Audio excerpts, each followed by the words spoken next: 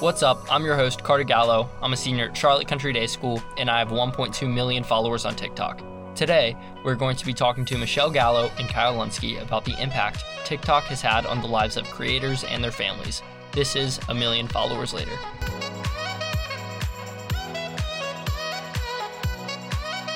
How much time a day do you spend on TikTok? Honestly, probably like an hour. 4 hours. About an hour and a half. An hour. My first guest today is Kyle Lunsky. Kyle started social media back in 2019 and quickly gained popularity. He attended Playlist Live back in 2019 with over 500,000 followers, and also went with me to LA to collab with other creators back in 2020. Now he's a film major at ASU. I would like to formally introduce Kyle Lunsky. What's up, Kyle? Thank you so much for joining me today. I have a few questions, so let's get right into it. So what's been your favorite brand deal? So back in 2019, I signed a brand deal with Fashion Nova. They're a clothing company, and I really enjoyed it because I got a whole bunch of free clothes, and I just had to make videos wearing their clothes. They'd give me money along with it too, so that was such a cool experience, and I didn't really have anything else like that, so that was really, really cool.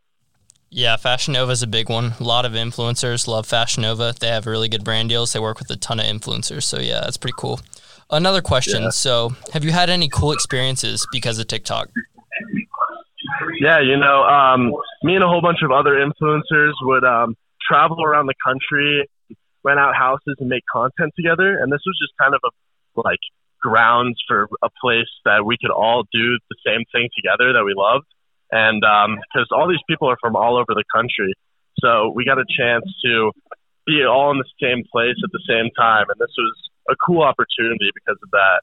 Yeah, Kyle and I actually went to a few houses ourselves. We hosted one in North Carolina right on Lake Norman. They're a ton of fun. We made a ton of content. People flew all around the country to come just spend a weekend with each other, and it was super cool. It was just a place for everybody to hang out. I really enjoyed it. I don't know about you, Kyle, but I thought it was a ton of fun. Yeah, no, it was definitely fun, but more importantly, it was such a great place for everyone to meet and learn about each other's content and ways that we blew up and got big, and then other people utilized their strategies, and it was just a way that we all could learn from each other. Yeah, I agree. So, Kyle, what's been the hardest part about being an influencer for you? Did you get hate at school, or people say stuff to you, or hate comments? What was it for you? So the hardest part for me is I was a student athlete when all of this was happening. And the hardest part for me was just trying to balance that.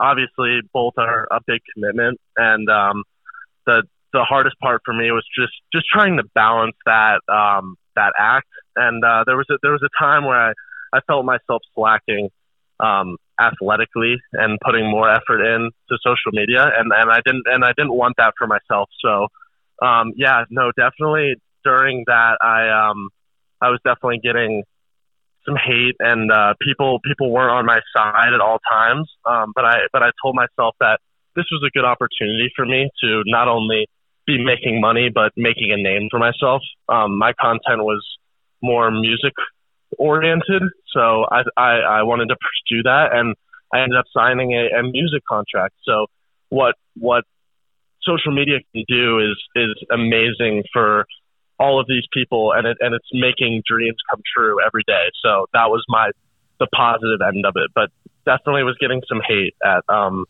in the middle-ish side of it. Yeah. Yeah, I agree. Even we made some videos on my account of just Kyle singing, and they would get over 1 million views, like singing One Direction or something, anything like that. We'd just get a ton of views. But yeah, Kyle's a very talented singer. So the last question I have today is, what changed the most for you once you started TikTok? Was it getting recognized, or just the way people talk to you, or what was it? Yeah, it was so interesting because we both grew up in a pretty small town, me more so than Carter. I'm more South Charlotte than he is. And I kind of grew up in an environment where everyone knew each other, but it wasn't like people coming up to you kind of thing. And there was one day I remember I went out to dinner with my family, and this group of people came up to me and asked to take pictures, and I will remember that for the rest of my life. It was such a weird moment. It was such a weird day. Was that your first time getting recognized? Yeah, that was the first time, and there was probably hundreds after that, which it doesn't happen as much anymore just because of me migrating away from it now and me being in college on the other side of the country. But it was super cool experience, and it happened more and more, and it got to the point where pretty much every time I went out, someone would say something to me, which I thought was pretty cool. But yeah, that was probably what changed. Also, I grew my accounts, my social media accounts, a lot. That changed a lot. Money was a big thing. That was cool. But yeah, more so, I just grew my social media accounts, which that was the biggest change for me. Yeah, I agree. Well, Kyle, thank you so much for joining us today. We really appreciated your time, and thank you so much. Of course. Thank you for having me.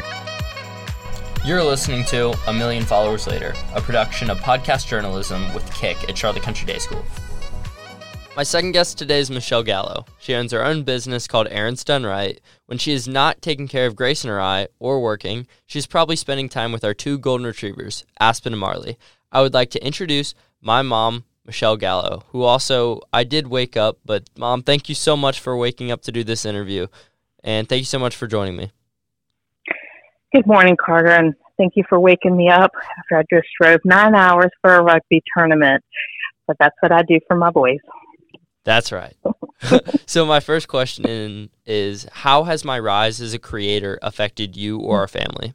I think the attention is what was the hardest thing, and what affected our families the most, because we're such private people, and especially going out in public and getting attention is not something that any of us were used to, and still a little uncomfortable with. And, you know, one thing that kind of comes to mind is actually this exact time last year, we were also here in Florida for a rugby tournament, and we had gone to Epcot, and we're, you know, walking around, and all of a sudden you're getting spotted everywhere, and everyone's coming up and asking to take pictures with you. And that was, you know, really weird, I think, for all of us. And I had stepped away. I come back, and there is a line of people waiting for pictures. And, you know, I'm just kind of looking like, you know, that's just my 17-year-old normal son, and you want to take pictures with them. So it was a little, you know, kind of odd. Yeah. And then another moment that I think this was probably the very first time that we had stepped out in public, because all of this kind of started when we were in COVID.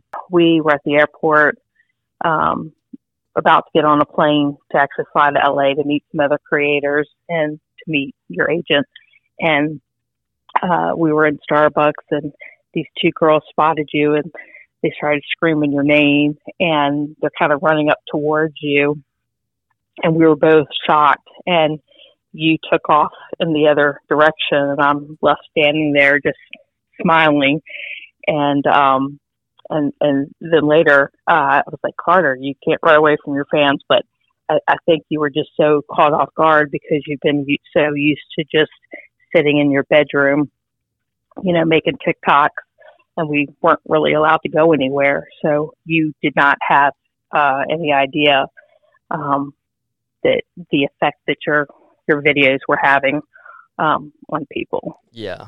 So was that the moment you realized TikTok should be taken seriously? Like when we started getting recognized as a family, like even Grayson started getting recognized, or was it something else like the brand deals, or what was it?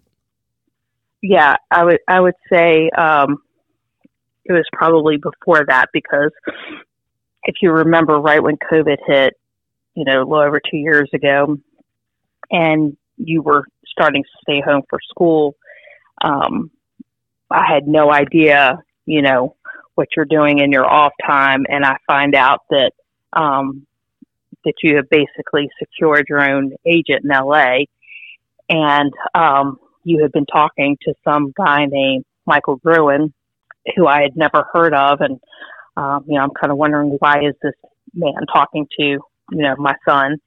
And then I do some research and find out that he is very well connected in the LA entertainment world, and he does own his own talent agency. And so over the course of probably 2 weeks, we were having constant conversations with him and discussing why he wanted to sign you and what direction he wanted to take your social media career in.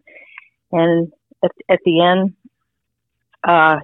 we had done our homework. We hired an entertainment attorney to review your contract, and we finally got to a point that we were satisfied on both ends.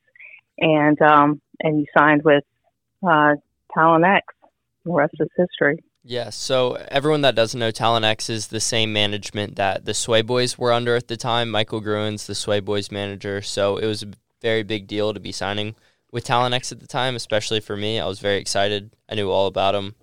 But yeah, so Talent X also helped me go on tour when I was 17 years old. I think we were signing at 16. So, Mom, tell me about your thought process about me going on tour at 17 years old. There was no thought process to be had. You were simply not going on tour. That was all I was thinking about. I was not even going to entertain the idea of you traveling across the country without your mom or your dad, on a tour bus. But eventually, you and Dad came together and pleaded your case to me and pointed out, the great things that would come out of being on tour. And, once again, we made several phone calls, and I was finally felt comfortable enough that you would be taken care of and safe. And so, and then I decided to let you go. And really, in the end, it was a great experience for you. And I'm glad that I listened to you and that that I trusted you. And I just was kind of hoping that everything we've taught you, you're going to take with you, and you're going to be going to college eventually. And I just kind of had to give you, your wings to fly.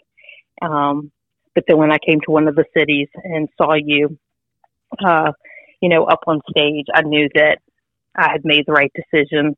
I don't think I've ever seen you so comfortable and just comfortable in your own skin. And you were up on that stage, you're leading, this whole thing. And you look so happy, and you look confident and self-assured, and and you're getting to travel 24 cities in 12 weeks. You're going to see the whole country, and you are going to get to meet lots of people, use your public speaking skills, and I think you really grew as a person, by the end. And it's just a shame that it got cut short right when you got here to Charlotte to perform due to COVID. Yeah. But it was definitely a great experience, I think, for you. So I know tour was definitely a scary thing for you guys, especially to let me do that. But what was the scariest moment for you as a parent that was caused by TikTok? It was when I had a child show up to our front door, claiming that you had done something to him and he was here to beat you up. It completely took me by surprise.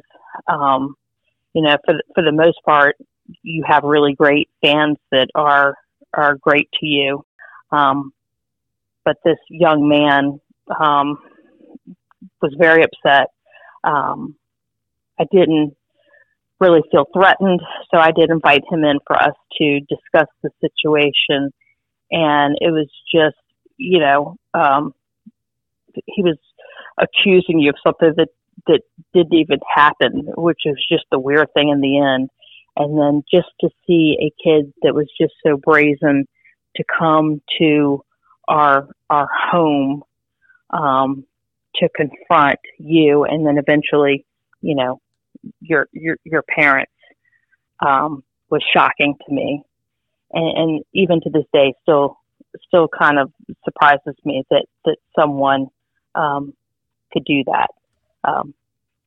But we got through it, and luckily, you haven't had a situation like that again, and I hope you never do. But it was also in the back of my mind all the different stories that I knew, all the things that had happened to your other friends that are on social media that I know about, and how it's affected them. And so, I think you were lucky that it ended up just being a death threat. Yeah, I agree. I mean, even my friend Ava Majuri, who had somebody show up to her house with a shotgun and shoot down her front door. Like, crazy stuff happens in social media. But thank you so much for joining me, Mom. I will let you go back to sleep. I'm looking forward to it. Thank you, Carter, for having me.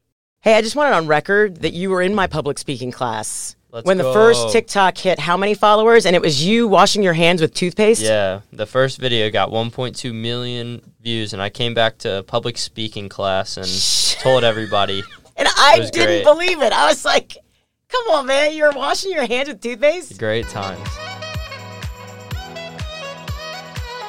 Thank you guys so much for listening, and a special thanks to our guests, Michelle Gallo and Kyle Lunsky. I'm your host, Carter Gallo. I hope you all enjoyed A Million Followers Later. This has been a production of the podcast journalism class with Kick at Charlotte Country Day School.